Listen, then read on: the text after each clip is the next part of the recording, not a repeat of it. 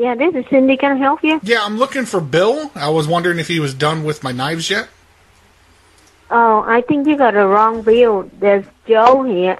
No, my husband. There's no one named Joe. There's nobody named Bill. Yeah, I sent a chef set of knives over there. He said he was going to sharpen them for me.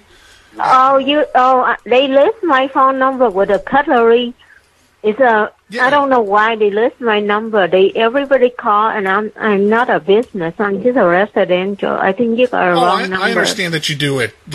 Maybe not as a business, but is he almost done with my knives?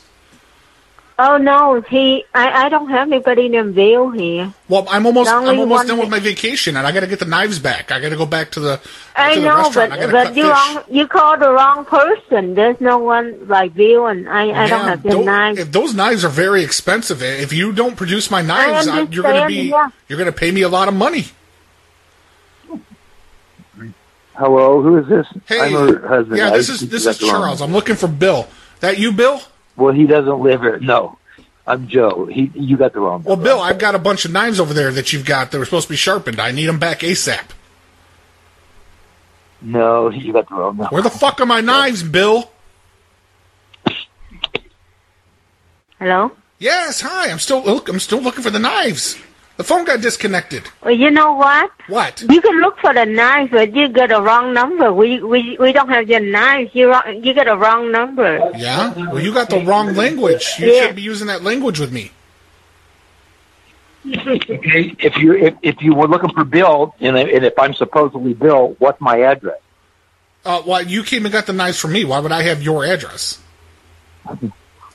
No, this isn't even my phone. Bill, you came to the restaurant and you got the knives from me. I don't understand what all this trickery is about. These are very expensive knives.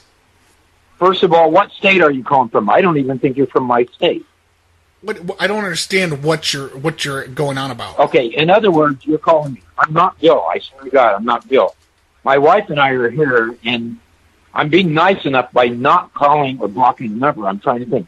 Okay, so you gave somebody some knives. I gave you knives. Bill, I gave you knives. I moved into this. Excuse me. I just moved in here in February. Yeah. Somebody lived here before me, but his name wasn't Bill as far as I know. You're Bill. I've never heard of... I don't even like knives. I don't even like needles or anything like that. I'm well known in the Seattle area. Like, these knives are my livelihood. And well, I'm not in Seattle. I'm sorry. I'm not even in that state right now. So how could I be that guy? I'm in another state. Bill, I called you on this number to get you over here to sharpen these knives. Now, I gotta have them back. Well, guess what? I don't even live in Seattle.